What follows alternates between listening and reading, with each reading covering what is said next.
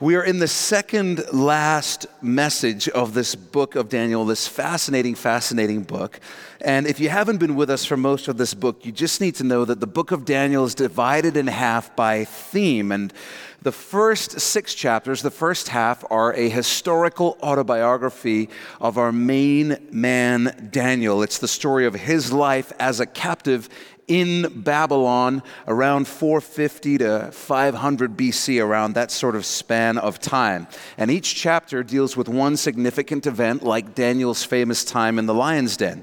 The second half of the book of Daniel is incredibly mystical in that it is made up of dreams and visions that Daniel receives from God, in which God delivers to Daniel prophecies, predictions about the future that are going to unfold and take place. And the incredible thing is, many of those things have already unfolded exactly as God said they would, but there are also things that the Lord told Daniel that are yet to come. They're future tense even for us, and that's what makes this so interesting.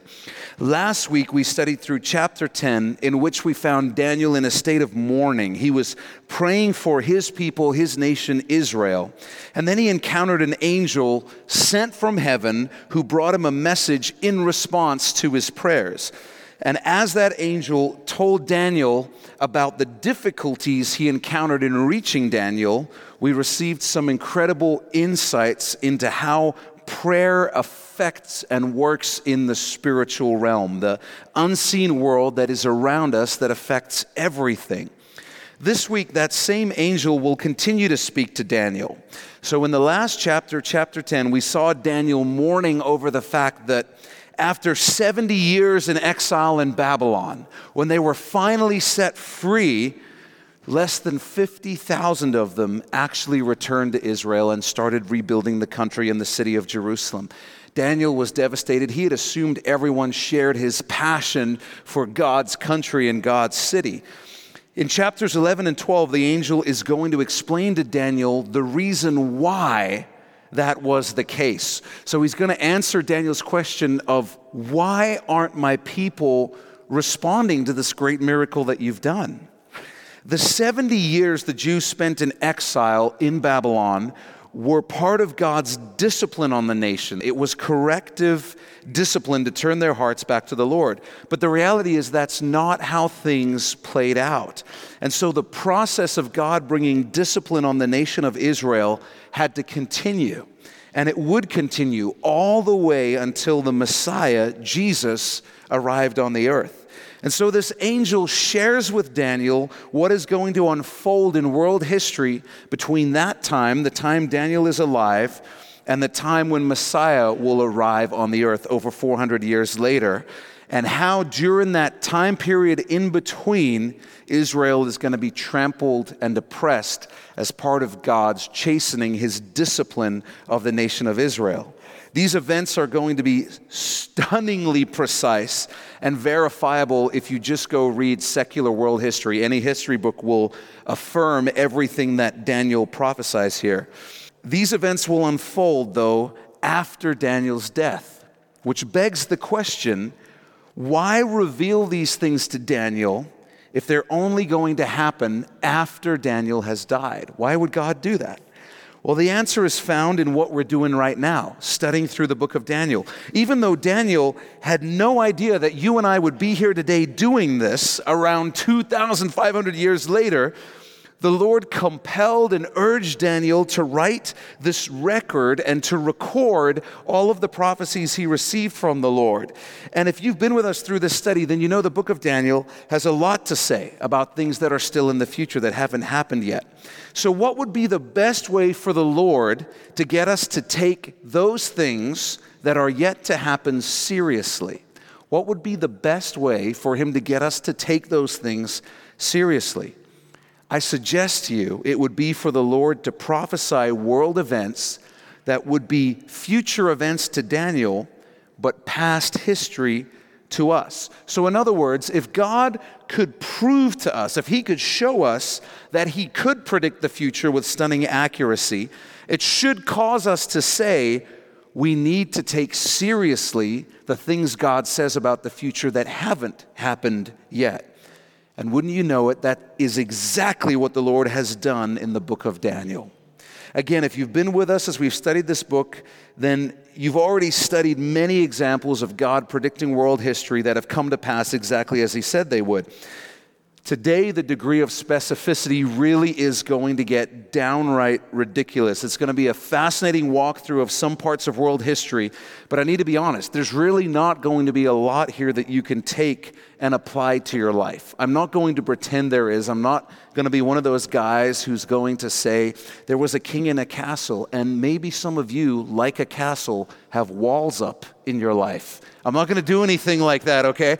I'm not going to stretch this to try and apply it where there's no application. I want to be really, really honest about that. And so for some of you today, you might geek out on this like I do and go, wow, this is amazing. You might chew on this and go, that's tasty. That's a little spicy. I like that. Some of you might chew on this and say, that's a little bit dry. But we need to remember throughout our study that all of this proves that God is able and faithful to keep His word. Everything that He says He will do for us, He has the power to do it, and He is faithful enough to do it as well. He's able and faithful. He's proven through prophecy that His word is true. And so that's what you need to be encouraged by as we're going through this. So some of what we're going to talk about today, we've already studied in great detail in earlier chapters of Daniel. I'm not going to rehash all that stuff again. If you missed out on any of that, I encourage you to go to the website, listen to those messages, and catch up. I'm also going to tell you this is probably the most difficult message I've ever put together in my life. I couldn't even come up with an outline, so just really make notes as things stick out to you. There's a couple of fill-ins right at the beginning, and then there's just a lot of space for you to make your own notes. So to understand verse 1, we need to go back to the last verse of the previous chapter, because as you may know, in the Bible, they only added chapters several hundred years after the Bible was written, after the time of Christ. So chapter 10 just flows straight into chapter 11. There's no break in the original manuscripts. So the last verse of the previous chapter, chapter 10, says this. The angel speaking to Daniel says, "But I will tell you what is noted in the scripture of truth. No one upholds me against these except Michael, your prince." Continuing into verse 1 of chapter 11. "Also in the first year of Darius the Mede, even I, stood up to confirm and strengthen him." The him in verse 1 is Michael, the archangel. So earlier in chapter 10, when we studied last week, the angel had said, "Daniel, I was held up by powerful demons in the area of Babylon, and Michael had to come and help me." That was in the third year of Darius, according to chapter 10. But 2 years before that, in the first year of Darius, the same angel is telling Daniel at that time, 2 years earlier, I actually had to come and help out Michael. So they worked together. Now, what had happened 2 years before this in the first year of Darius? Well, that was when Cyrus the Great had issued the decree that freed the Jews to return to Israel, go back to their homeland.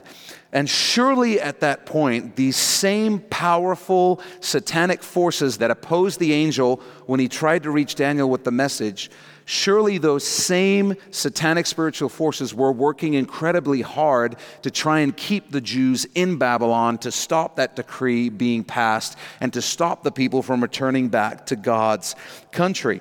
And so it was during that time that Michael and this angel are working together to get that decree passed and get as many of the Jews as they can back to Israel. Just a side note and just some interesting stuff. Verse 2, the angel keeps talking and he says, "And now I will tell you the truth. Behold, 3 more kings will arise in Persia, and the 4th shall be far richer than them all. By his strength, through his riches, he shall stir up all against the realm of Greece." So please understand this. There are more than 4 kings between the time of Darius the Mede and the guy who we're going to find out is this 4th king. There are more than 4 kings between those two. What the angel is saying is that you'll know who that 4th king is because he's going to lead a major attack on Greece. At this time in world history, Greece is an absolute non-factor on the world political stage. They have the military might of Newfoundland, basically at this time. So this was a very distinctive mark that the angel was telling Daniel. He's saying, you're going to know who this 4th king is because he is going to launch into a war against Greece. And so this would have been a very clear identifying mark. Well, why does this angel start this prophecy 3 kings before this 4th king? I have no idea. I just want to let you know so that we all understand the point is not the 3 other kings. The point is the 4th king who's going to go to war with Greece. The 3rd king would be a king called Darius the First. Under Darius the First, there was constant tension between the rising Greek Empire and the Persian empires. One day they were friends, the next day they're fighting, and the Persians were always fighting to hold on to this territory known as Thrace. If you look at a map, you'll find that the region of Persia sort of meets Europe at this really thin point known in antiquity as the Hellespont. It's known today as the Dardanelles Strait. It's where, instead of there being this huge Aegean Sea, it narrows to a very small strait. And so if ever there were military campaigns, this is where the ships would cross, because it was the shortest distance, the quickest way to move your army across the Aegean Sea. And so Thrace is just on the European side of the Hellespont, the Dardanelles Strait. And so the Persians were always fighting to hold on to some territory they had acquired on the European side of the strait. And in 490 BC, Darius I, the Persian, launches a battle to take things up a notch. And he ends up suffering a massive defeat in the Battle of Marathon. It's a battle that also takes a significant toll on the Greeks. Darius I's son would be the one that this angel identifies as the 4th king, the legendary figure in world history known as Xerxes. Xerxes was famous for his unbelievable wealth that he accumulated. He had so much money that he was able to spend 4 years equipping and training up an army of at least 2 million men. That's how much wealth he had. That figure would be a huge army today. At that time in world history, it was incomprehensible. It was mind-blowing. And so Xerxes, who is out of his mind crazy, like every impressive military leader in world history, Xerxes starts thinking one day about how his dad attacked Greece and was defeated. And it begins to really bug Xerxes because he's thinking, we're the Persian Empire. We should be the undisputed greatest people, kingdom, nation on earth. This is not okay that we have unresolved business with the Greeks.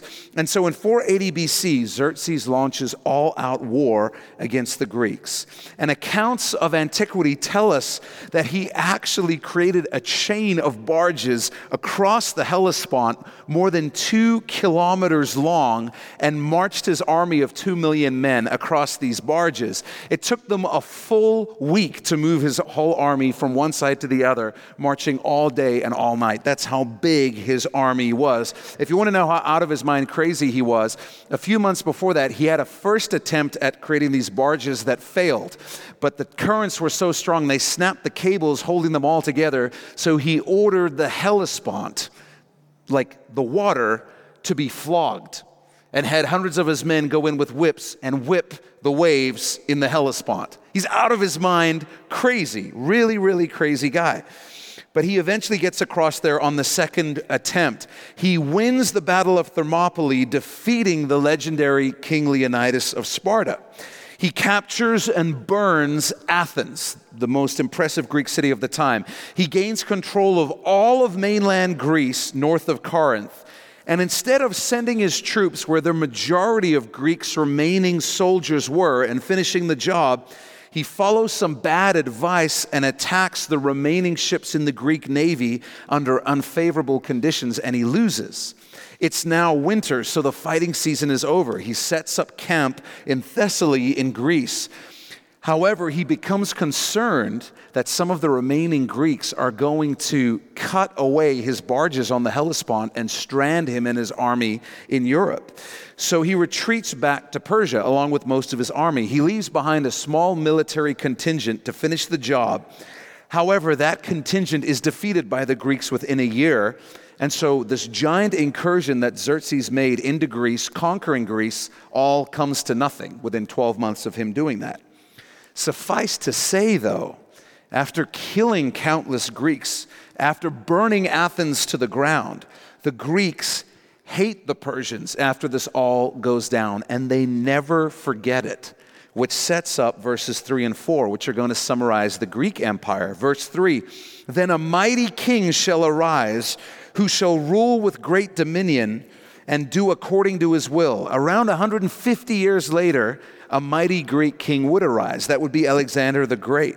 And he took all the national rage, the nationalism that the Greeks had towards the Persian Empire, and he crossed the Hellespont into Persia and began conquering territory with incredible speed. And by age 33, not only had he conquered the entire Persian Empire, he had conquered the entire world as far east as India.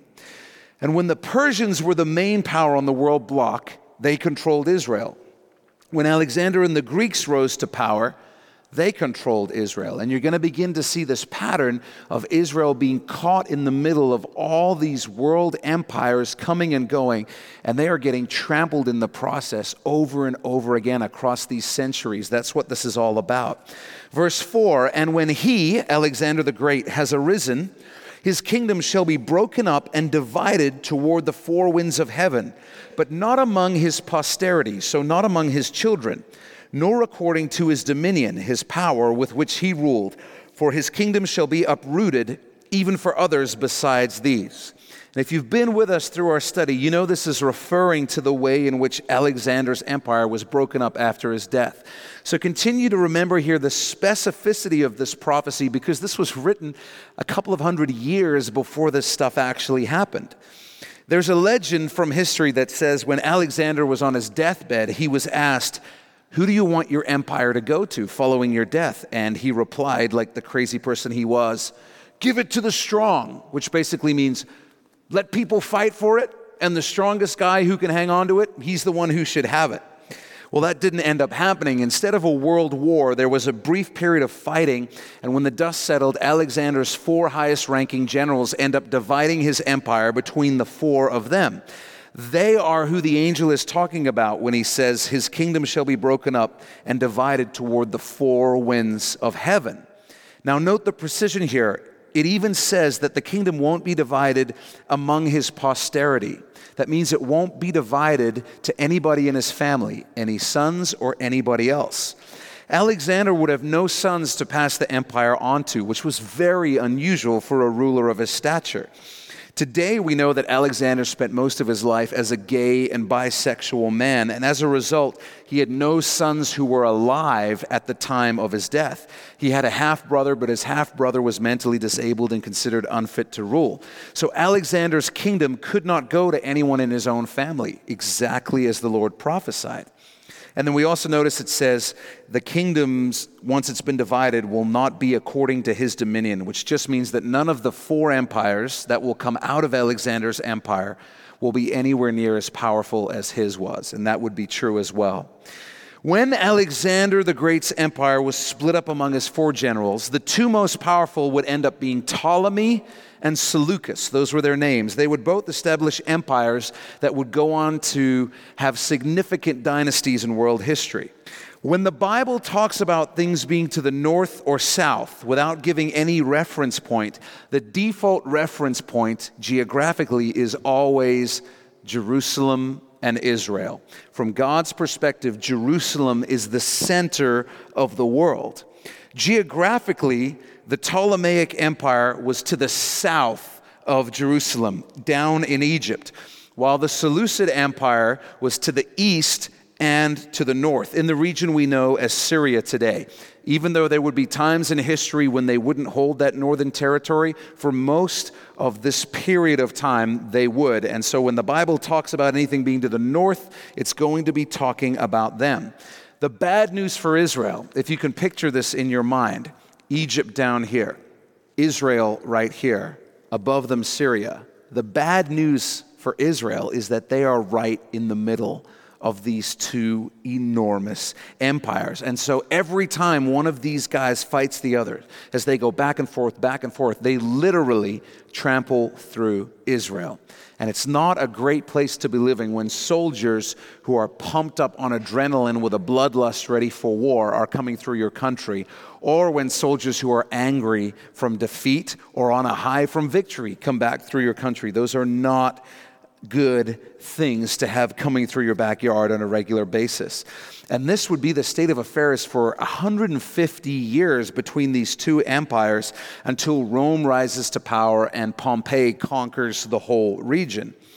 Interestingly, this all unfolds in what is often known as the silent years. Some of you may have heard that phrase. It's the term given to the time period between the end of the Old Testament and the beginning of the New Testament.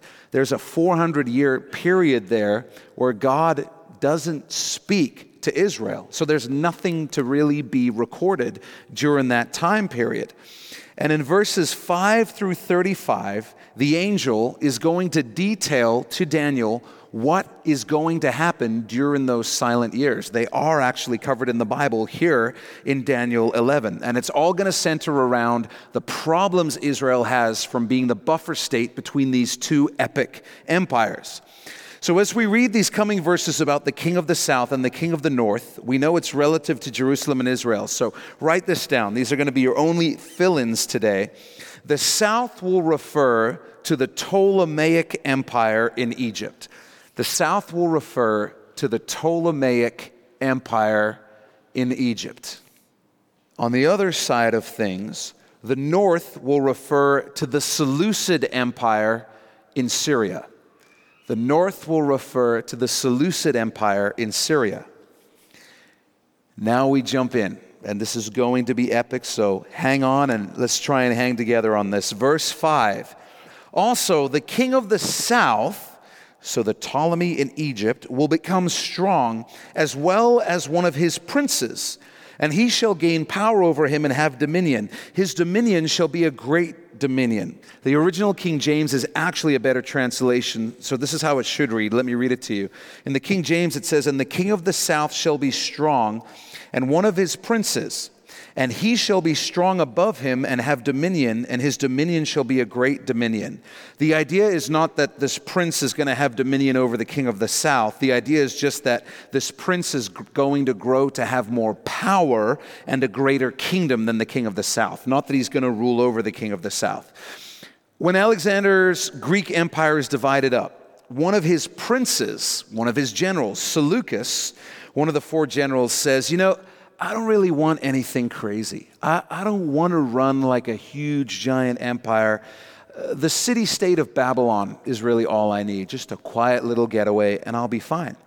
Seleucus has an alliance with the new king of Egypt, one of the other generals, Ptolemy. They're old military buddies, and their friendship keeps going. But Seleucus is really not a big deal on the world political stage. All he has is the city-state of Babylon. But he has a big problem. One of the other princes, one of Alexander's other four generals, Antigonus, has his sights set on conquering everything, and he is continually attacking Seleucus in Babylon. Things get so bad, Seleucus has no choice but to take his army and flee Babylon. He goes off to hang out with his buddy Ptolemy down in Egypt.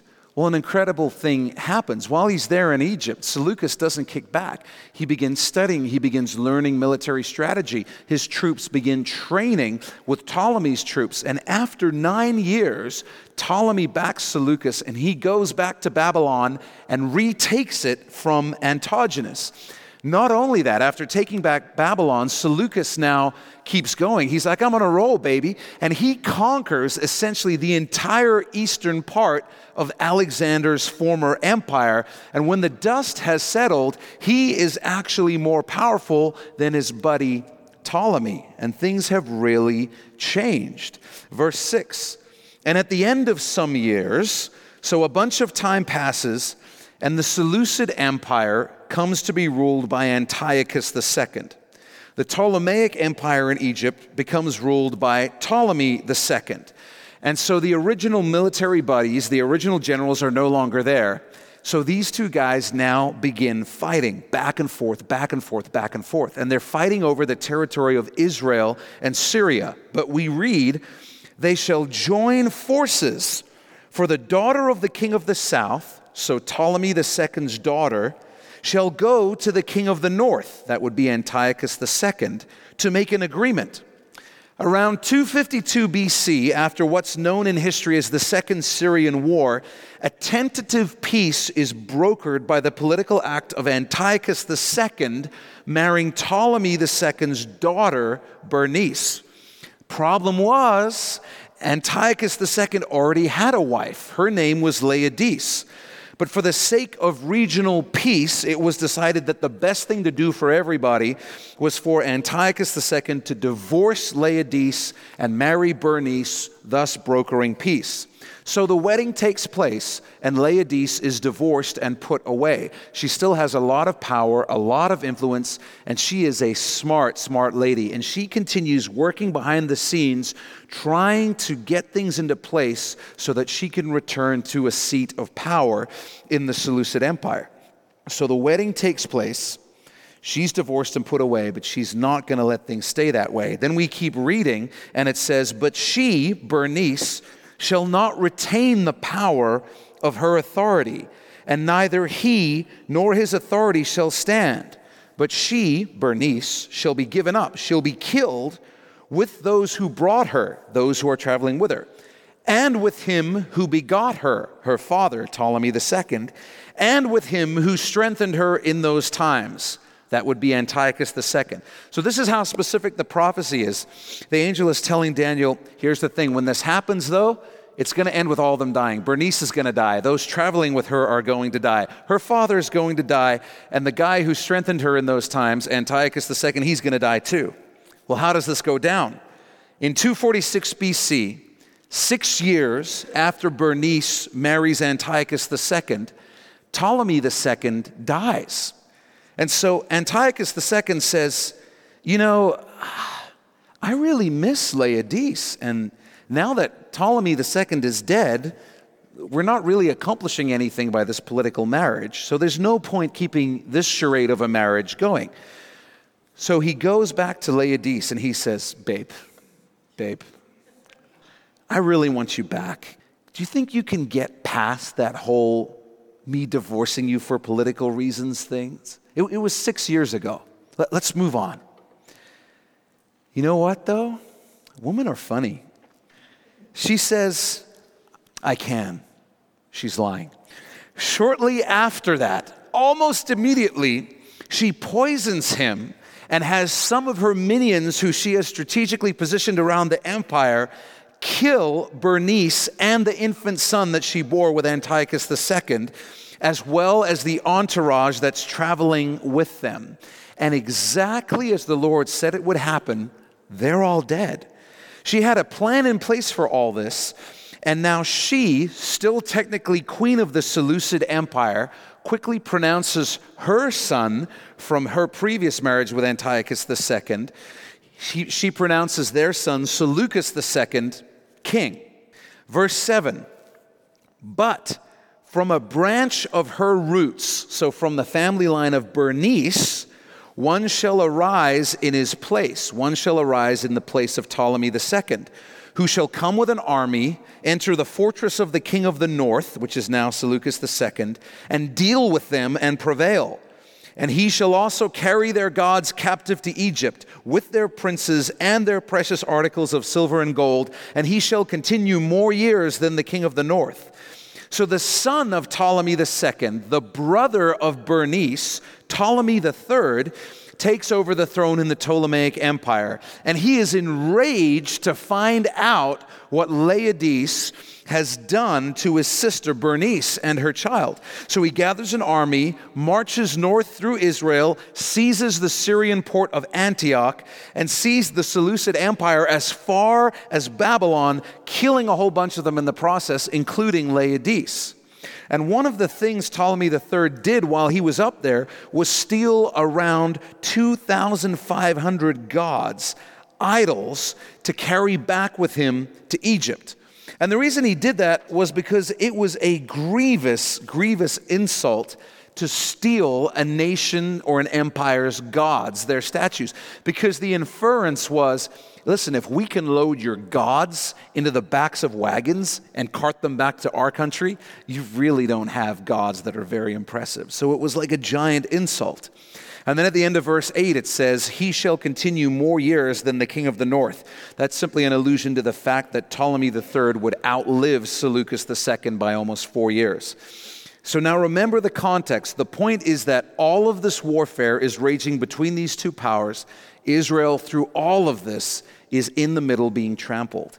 Verse 9, also the king of the north, Seleucus II still, shall come to the kingdom of the king of the south, Egypt, but shall return. He'll have to return back to his own land of Syria. Well, now the Seleucids are angry that the Ptolemies have killed Laodice, their queen. So 2 years later, Seleucus II reorganizes his army and marches south against Egypt. But he gets his butt kicked and has to go back home to Antioch with only a small percentage of his army still alive. Every time these guys are marching north or south, they're going through Israel. Can you imagine what a tense place it would have been to live at this time in history? Verse 10, however, his sons, so Seleucus II's sons, shall stir up strife and assemble a multitude of great forces. And one, we'll find this will be Antiochus III, shall certainly come and overwhelm and pass through Israel. Then he shall return to his fortress and stir up strife.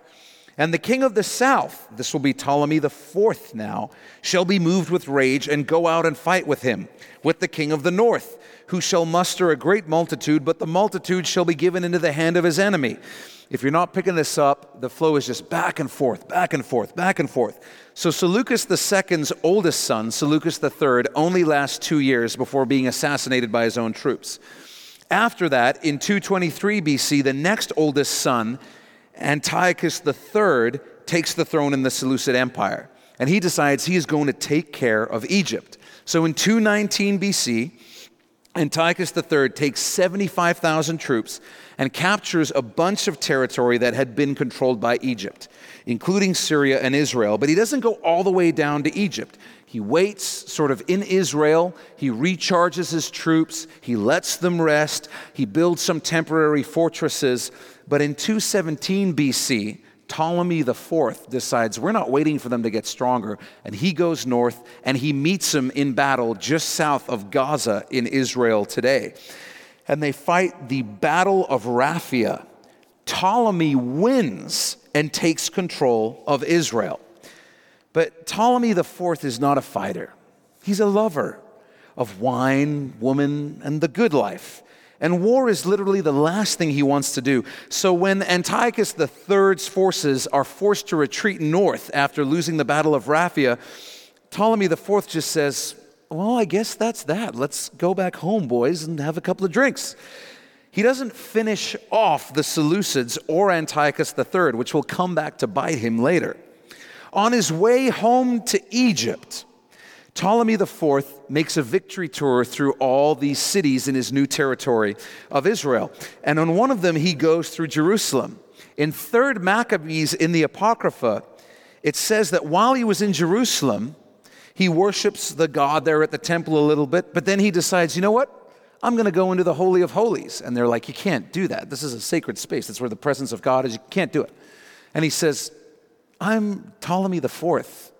I am a god. I can go wherever I want to go.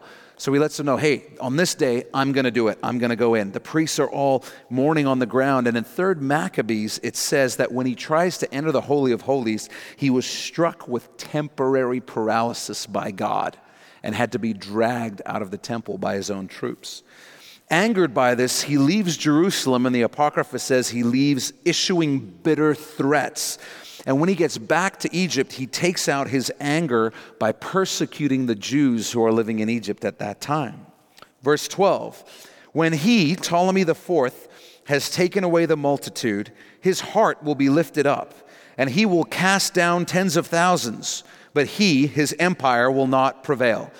Basic deal is Ptolemy IV is feeling like the man after winning the Battle of Raphia, but it's not going to last. Verse 13, for the king of the north, still Antiochus III, will return and muster a multitude greater than the former, and shall certainly come at the end of some years with a great army and much equipment. So Antiochus III goes back up. He says, we got to regroup. We need a bigger army. We need to be faster, stronger, smarter, more skilled. And he goes to work building this bigger, better army. Ptolemy IV dies in 204 BC, and following his death, his 5-year-old son, Ptolemy V, is made ruler and is obviously just completely controlled by his advisors and things like that. So Antiochus III looks down at this and he says, listen, the Ptolemies are in disarray. Their king is a child. Their political scene is a joke. This is a great time to attack. So he forms some alliances with guys like Philip V of Macedon, and they decide, hey, we're going to go down together. We're going to conquer the Ptolemies, and we're going to divide up their territory among us. So in 198 BC, Antiochus III sets out with his now larger army. Verse 14. Now in those times, many shall rise up against the king of the south, Egypt. Also, violent men, the literal translation is the children of the robbers of your people, he's speaking to Daniel, so these would be Jews, shall exalt themselves in fulfillment of the vision, but they shall fall, they'll die.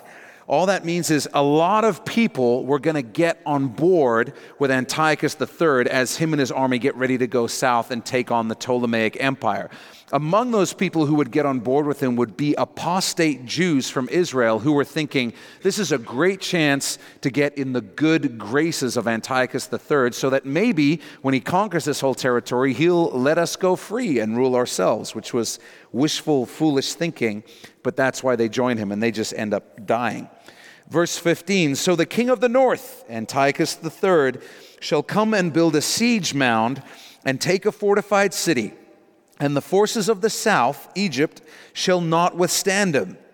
But even his choice troops, Ptolemy V's choice troops, shall have no strength to resist. But he who comes against him, so when Antiochus III comes against Ptolemy, Antiochus III shall do according to his own will, and no one shall stand against him. He, Antiochus III, shall stand in the glorious land, that would be Israel, with destruction in his power. So almost 20 years after his defeat in round one, almost 20 years after the Battle of Raphia, Antiochus III retakes Israel. And once again, Israel is trampled by being in the wrong place at the wrong time between these two warring empires. Verse 17, he shall also set his face to enter with the strength of his whole kingdom, and upright ones with him. Thus shall he do. And he shall give him the daughter of woman to destroy it, but she shall not stand with him or be for him. While Antiochus III had defeated the Ptolemies in Syria and Judea, he hadn't actually conquered their empire. He hadn't conquered Egypt. So around 197 BC, Antiochus III sets out with a fleet of ships to attack Cilicia, which is just this modern coastal area of Turkey, as well as the region of Caria. These are both areas under Egyptian control at that time. However, Antiochus III is disastrously defeated by a rising power on the world stage known as the Romans. This happened because the Egyptians had managed to ally themselves with the Romans, which would prove to be a really, really big problem for Antiochus III. So time for plan B. He's like, okay, comes up with a new plan.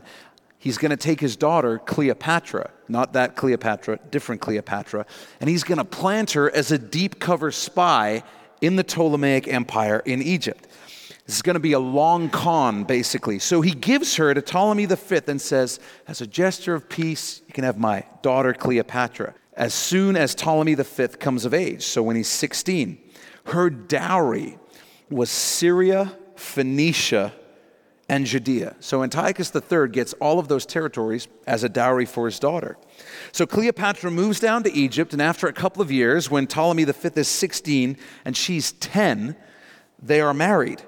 And the plan was that because Ptolemy V had been raised in such a messed up way, been king since he was 5, eventually Cleopatra, as she gets older, should be able to use her feminine wiles to manipulate Ptolemy V in such a way that Antiochus III will be able to come down, and she would have pre-sabotaged things down there so that the Egyptians can be conquered. That's the plan. However, this all goes horribly wrong. This is like some ridiculous soap opera here. It goes horribly wrong because she falls in love with him for real. For real. And she becomes the devoted wife and sides with Ptolemy V and their new ally, Rome. Suffice to say, Antiochus III had not anticipated that turn of events. He's like, you had one job. You had one job. And this whole plan leads to nothing. And so I know we're moving fast here, but I hope you're being impacted in some way by just how precise these prophecies are. This is unbelievable. Nothing happens in history that God is not aware of before it happens. And nothing happens in history that is beyond the borders and limits that God establishes.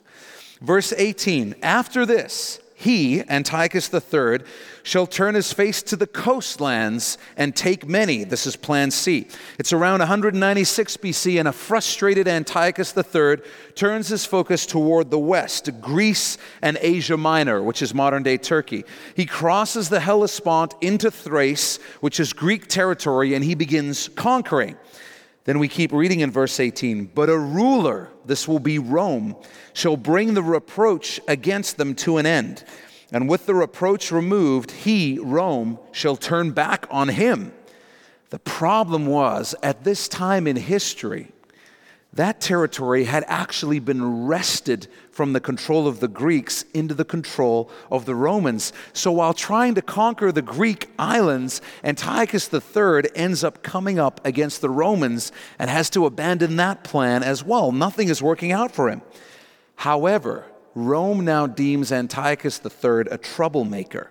And as a result, a few years later in 191 BC, Antiochus III is defeated by the Romans at Thermopylae.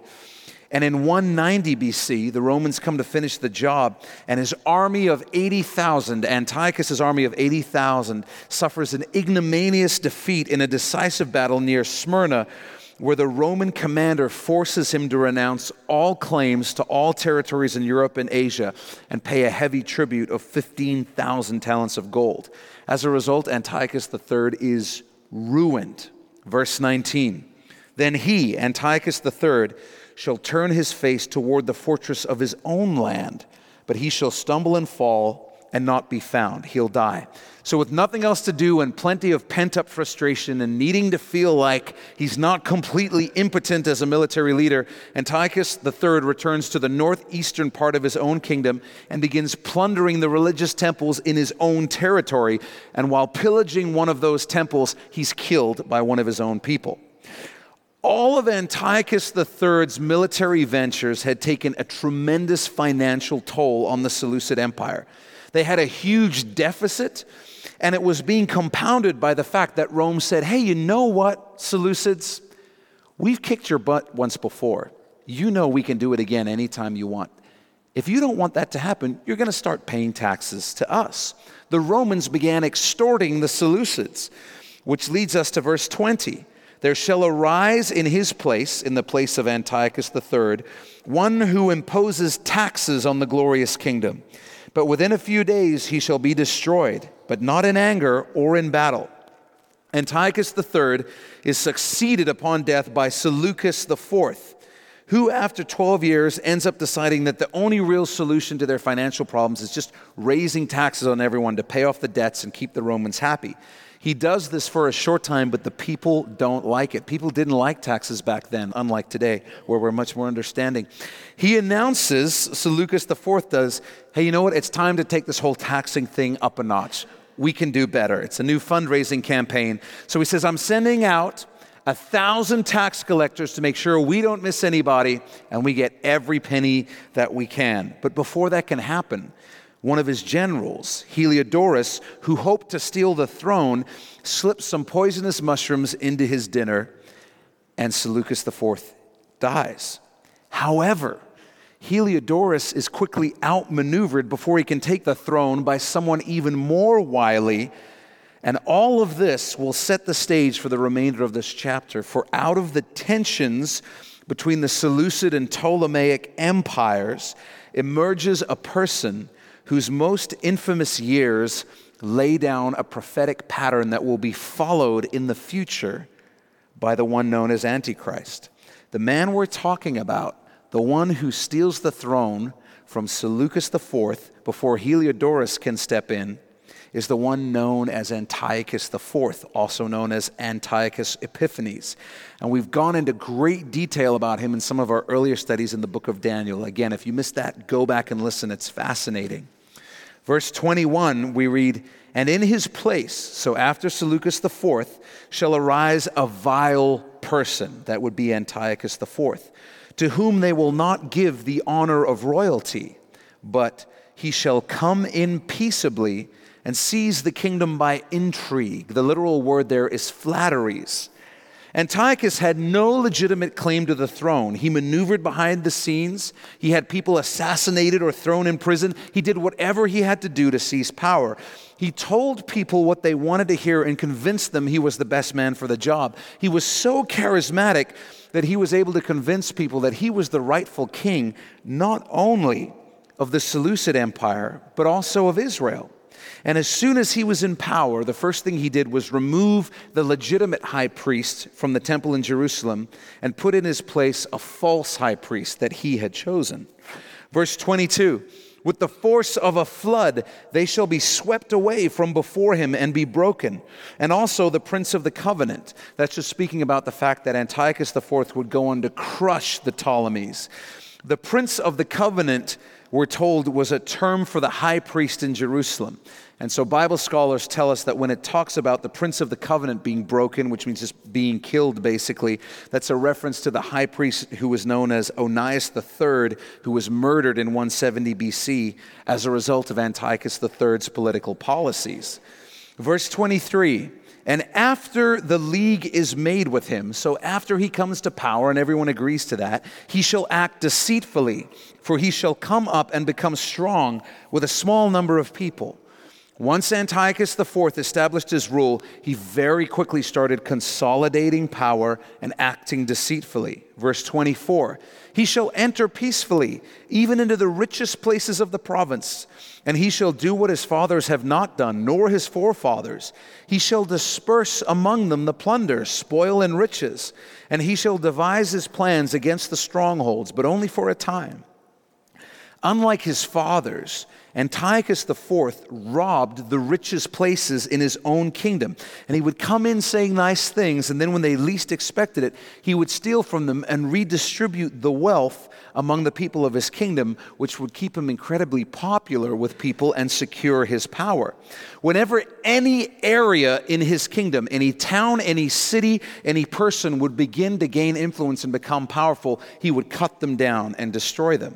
So on one hand, he seemed like Robin Hood, and a lot of the common people really liked him. On the other hand, he was ruthless, oppressive, and built a power base by annihilating anyone who opposed him or anyone who may even pose a future threat to him. Verse 25, "He, Antiochus IV, shall stir up his power and his courage against the king of the south." This will be Ptolemy VI at this time, "with a great army. And the king of the south shall be stirred up to battle with a very great and mighty army. But he," Ptolemy VI, "shall not stand. For they shall devise plans against him. Yes, those who eat of the portion of his delicacies, those who eat at his own table, shall destroy him. His army shall be swept away, and many shall fall down slain." So Antiochus IV gets into a battle with the Ptolemy from the south in Egypt in 170 BC. Ptolemy VI is only 16 years old when it happens, and his house, the political house of the Ptolemies, is still at this time a train wreck. He's got a brother who also wanted to be in charge. There's a divided political class. There's advisors manipulating them and giving them questionable advice. And as a result of all this, Antiochus IV ends up crushing the army of Ptolemy VI. However, because Antiochus IV has learned from the mistakes of Antiochus III, Antiochus IV says, "I don't want to alarm Rome, though. I don't want to get Rome's attention and have them start thinking that I might be a threat to them." So what he does is he allows Ptolemy VI to stay in Egypt as a vassal king, as a puppet head, as a figurehead, somebody with no power ruling on behalf of Antiochus IV. Verse 27, both of these kings' hearts, Ptolemy and Antiochus, shall be bent on evil, and they shall speak lies at the same table. But it shall not prosper, for the end will still be at the appointed time. So these guys were both evil, and even though they would both eat at the same table as alleged allies now, they couldn't trust each other. They'd make peace treaties and they would break them. History tells us, you know how many peace treaties have been broken in history? All of them. All of them. And it's still going on today. We see it even now, where in his last year in office, you saw Obama in the States saying, we've got a treaty with Iran, and we already know, inevitably, it's the most meaningless thing in the world. They have no intention of keeping the treaty, and they haven't. So that's all this is talking about. They'd get together, yes, let's make peace, but they were both lying the whole time, so it didn't really work out. But you know what? It says here, the appointed time was still the appointed time. God was the one in charge of all of this, and his will was still going to work out. Verse 28, while returning to his land, so as Antiochus IV goes back north after his victory over Egypt, it says he goes back with great riches. So one of the things he does is he just takes a bunch of treasure from Egypt back up north with him. It says, his heart shall be moved against the holy covenant. That just means Israel and the Jews. So he shall do damage and return to his own land. On his way back north, Antiochus passes through Israel and Jerusalem. He raids the temple and he kills a whole bunch of Jews. We keep reading in verse 29. At the appointed time, he shall return. So he'll come back again from the north and go toward the south. But it shall not be like the former or the latter. In 168 BC, Antiochus IV is feeling confident. He decides, you know what? Forget it. I don't want to leave anybody in charge in Egypt. I don't care about the Romans. I'm not going to leave a puppet king down there. I'm going to make sure everybody knows that Egypt is part of the Seleucid Empire. So he wants total domination. So he decides he's going to go down to Egypt for a second military campaign. And at the same time, he also sends a fleet of ships to try and conquer Cyprus. But it doesn't go as well as his first campaign against Egypt. In verse 30, it says, for ships from Cyprus shall come against him. We've talked about this story before. You see, unbeknownst to him, still at this time, Cyprus, which is part of Egyptian territory at this time, is being protected by the Romans, who are allies with Egypt. And so the Roman navy at this time as well is also docked in the Egyptian port of Alexandria. So he goes north, I'm going to take Cyprus. Oh man, the Romans are here. Goes south to Egypt as well. Oh man, the Romans are here as well. And this is where we heard the story that I've shared before, but it's worth sharing again. Before Antiochus IV can reach all the way to Alexandria, he and his army, as they're marching down the road, are stopped by a single elderly Roman ambassador who's only got a couple of soldiers with him. And he's standing in the middle of the road. And he's there to deliver to Antiochus a message from the Roman Senate. And the message is, get your butt out of Cyprus and out of Egypt, or consider yourself at war with the Roman Empire. Antiochus says, okay, let me go talk about it with my generals, and then I'll come back and give you an answer. And famously, the Roman general takes a stick and walks around Antiochus and draws a circle, and he says, Antiochus, I will have your answer before you step out of this circle. Antiochus says, can I phone a friend? Roman ambassador says no. After weighing his options, Antiochus realizes he has no option but to agree to retreat, which leaves him angry, embarrassed, humiliated, just in a really, really bad way, but with his army still with him. And in order to get back home up north, where does he have to go through? Israel. Again. So we read this. Therefore, so because of his failure at the hands of the Romans, he shall be grieved and return in rage against the Holy Covenant and do damage. As he journeys back north towards Syria, Antiochus IV goes through Israel and unleashes hell on the Jews, which we've talked about at length in our earlier studies in the book of Daniel. When he first arrives in Jerusalem, his first act is to kill 40,000 Jews when he gets there. By the time his rage has been satiated, he's killed 100,000 of them. Then it says, so he shall return and show regard for those who forsake the holy covenant. Then he begins demanding that all worship of the Jewish God Yahweh cease, along with all religious rituals, ceremonial cleanliness, circumcision, anything to do with the Jewish faith. If you were caught reading the Torah, the Jewish scriptures, you'd be killed. But if you did forsake the Lord, then Antiochus IV would show you regard. That means you wouldn't have any problems. If you refused, he would make your life hell.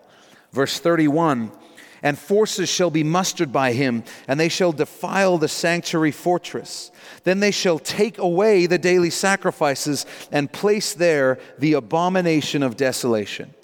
Antiochus IV puts an end to Jewish worship and sacrifices at the temple. And then comes this event known as the Abomination of Desolation, when he goes into the Holy of Holies in the temple, sacrifices a pig, which was an unclean animal to the Jews, on the altar in the Holy of Holies, smears the blood on the wall, and demands that the Jewish temple priests drink the remainder of the pig's blood.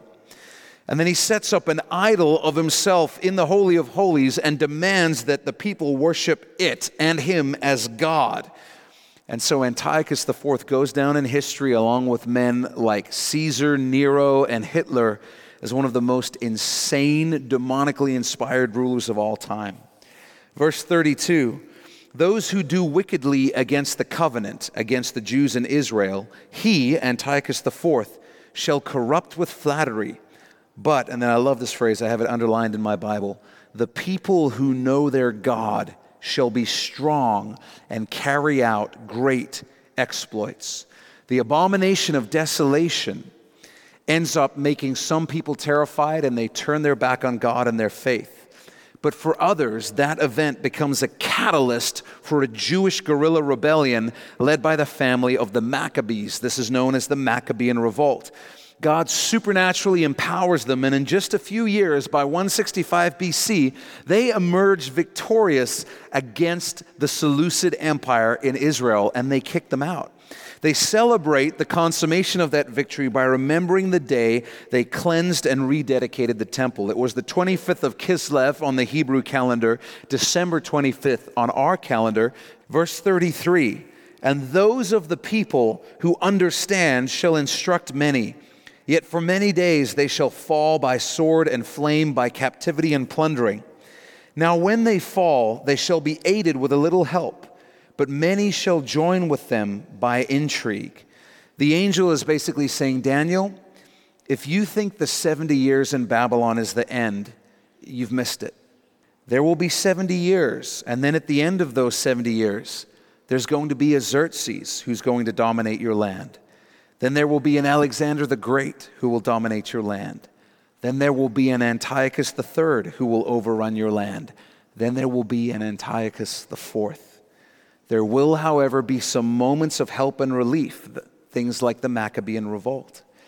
Verse 35, and some of those understanding shall fall. That means they'll die. So why are you doing all this, Lord? Why are you doing all this to your people, the Jews? And here's the answer. I have this underlined in my Bible.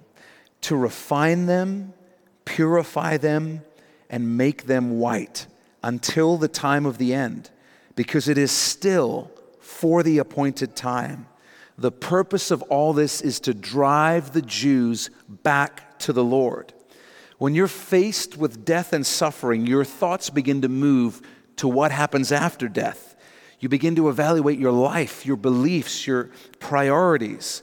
And through all of this suffering, there was always a small group of Jews who did stay faithful to the Lord. The Bible calls them the remnant. The Bible also tells us that remnant has continued even through the last 2,000 years. There have always been people who were ethnically Jewish who turned to the Lord. Even after Jesus came, most of the early church in Jerusalem was made up of people who were ethnically Jewish. They were part of the remnant, and there's still a remnant alive today. The tragedy of all this is that the Jews at the end of all these centuries would not receive Jesus as their Messiah. As a nation, they would reject him. And so the season of the Lord's discipline would continue. The 70-year Babylonian exile didn't break the nation of Israel. The 400 years of being trampled by empires didn't break the nation of Israel. The arrival of Messiah, Jesus, didn't break the nation of Israel. And so now the Jews sit in what the Bible says is a season of God-ordained spiritual blindness, still under the Lord's discipline, until the time arrives that God says will break them and will cause them to turn back to them.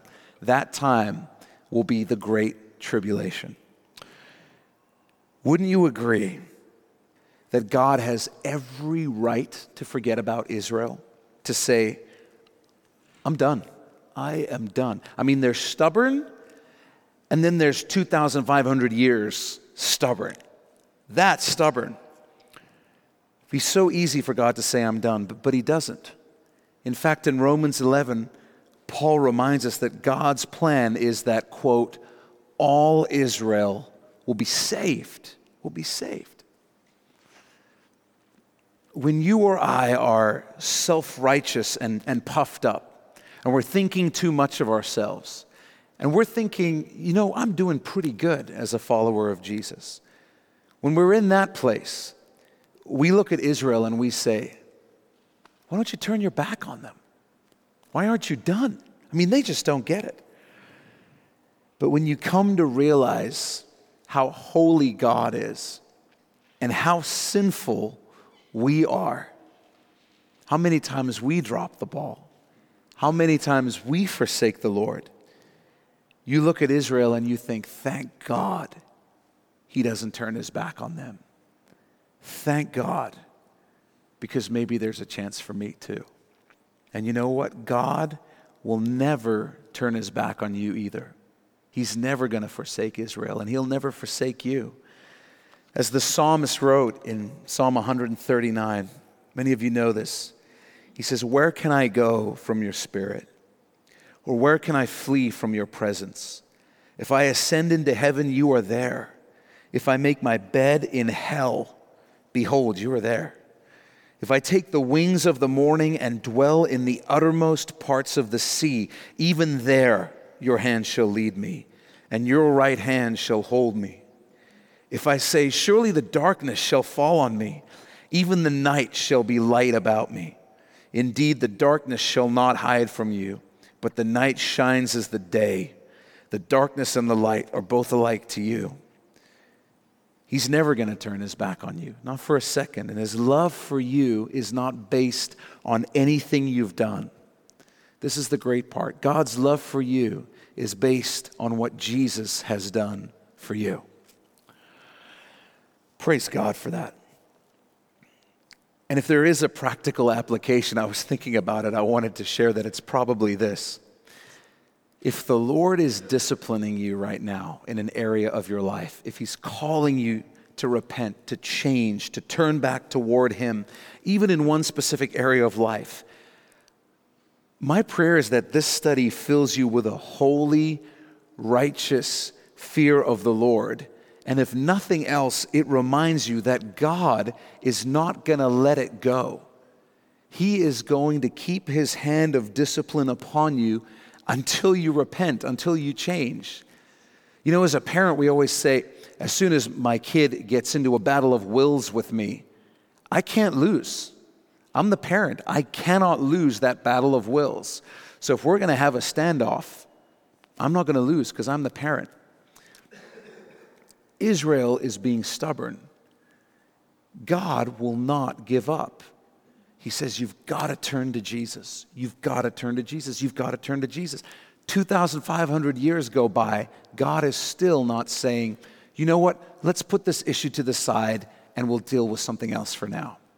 If there's an area of your life that God is speaking to you in, he's not going to let it go until you deal with it. You're going to come to church, you're going to be like, I want to worship. Lord, do you have anything to say to me? God's going to be like, you know exactly what I have to say to you. It's the same thing I said to you last week when you asked me that question, and the week before that, and the week before that, and the week before that. He's not going to let it go, and the reason is because he loves you and he wants what is best for you. He wants what is best for you. If any of my kids were doing something that was incredibly destructive, one way or another, I would not let that go. I would be praying for them. I would be talking to them about it. And if they wouldn't listen to me, I would pray even harder. But the one thing I'm not going to do is let it go, because I love my kids and God loves us.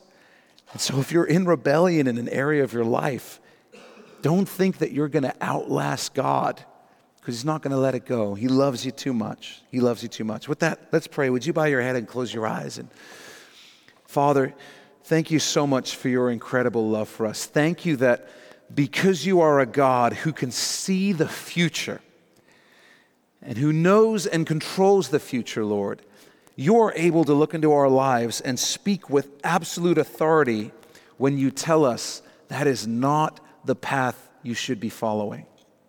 Father, give us the wisdom to understand that that is not simply your preference, but that you have already seen the future. And you are telling us that the thing that will lead to peace and joy and fulfillment and life is doing things your way. And you have literally come back in time to urge us to choose the path that will lead to life. So, Father, if there is any area of our lives where we are headed towards something that is less than your best for us, would you shine a light on that area? Would you reveal it to us right now in the name of Jesus? And help us to respond to you as the God that you are. Not as a friend offering a suggestion, but as the Almighty God who holds time in His hands.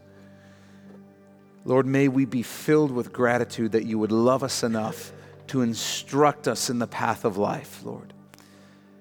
And Father, thank you for your faithfulness to your people Israel. Thank you that we can look at your faithfulness to them and in it see your character and understand that you are and will be just as faithful to us. Everything that you've started in us, you will be faithful to complete. Every promise you've made to us, you are able to keep. God, we marvel at your ability to keep us in your grace, to keep us in your hand. And we thank you that your grace is stronger and is greater than our ability to sin. Your grace is greater, God. Thank you for loving us, Jesus. Well, thanks for taking this time to listen and be in the Word of God with us. If you've never given your life to Jesus, then you need to go to our website, mynewhope.ca, right now. When you get there, you'll see a graphic on our homepage that says The Gospel. Click on that and you'll be able to watch a short video where we share the best news you'll ever hear in your life. It's more important than whatever else you're doing right now. So stop whatever else you're doing, go to mynewhope.ca and click on The Gospel. If God has blessed you through this message, we'd love to hear about it. Shoot us an email at info@mynewhope.ca and let us know how God has impacted your life through His Word. If you're in the greater Vancouver area, I want to invite you personally to come and be a part of New Hope Church.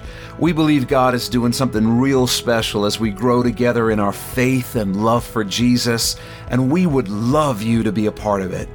And finally, if you'd like to support the Bible teaching ministry of New Hope through financial giving, you can also do that through our website. Just go to mynewhope.ca/give. Thanks again for listening. Thanks for being in the Word of God with us. And always remember, God is with you.